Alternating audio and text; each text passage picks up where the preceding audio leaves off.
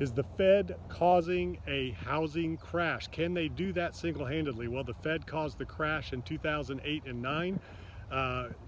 Granted, it was the subprime lending that was the root of the collapse in the housing market. It was the issue of the housing market collapse, but the Fed is the one that created it by driving interest rates low and pushing housing and affordability of housing out to the public. Right now, they are killing the affordability of housing because there's so much demand. There's lack of supply, especially right now when the supply chain is so constrained. But interest rates have been so low, it's driving huge demand in the housing market.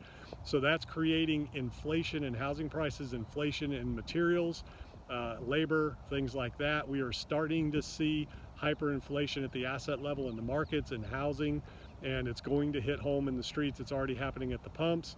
And with vehicles, we can't get chips right now because of supply constraints.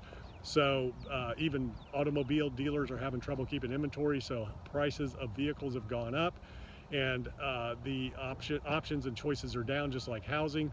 So as the interest rates have been driven down and the government keeps spending and issuing treasury to pay for the spending, issuing treasury notes, those rates the Fed's come in, bought those notes and kept the rates low.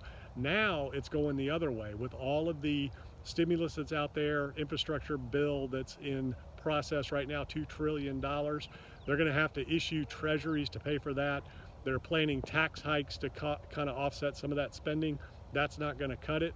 It's going to have to come from issuing treasuries. Investors that are buying those treasuries are wanting a higher yield on that because they are seeing more and more risk with the more that we borrow and the more spending that we do. So those rates are going up, which is affecting mortgage rates. Mortgage rates are up. Refinance demand is already down, but housing demand is still high because there's not very many of them. And then as soon as rates start rising, that will create a reverse cycle where housing is going to kind of tank a little bit, values will come down, and the whole process will get reversed. So it is all on the Fed's shoulders. The Fed single-handedly tanked the housing market in the beginning in 2008-9 because they drove rates down, which increased demand and increased hyperinflation in housing prices. And as soon as the rates went up, everything crashed. So we're looking at the same thing happening again right now. So just keep your eyes on it. Same thing's happening in commercial, especially at the multifamily level with cap rates where they are. It's very, very concerning times for the values of real estate at all asset types and classes.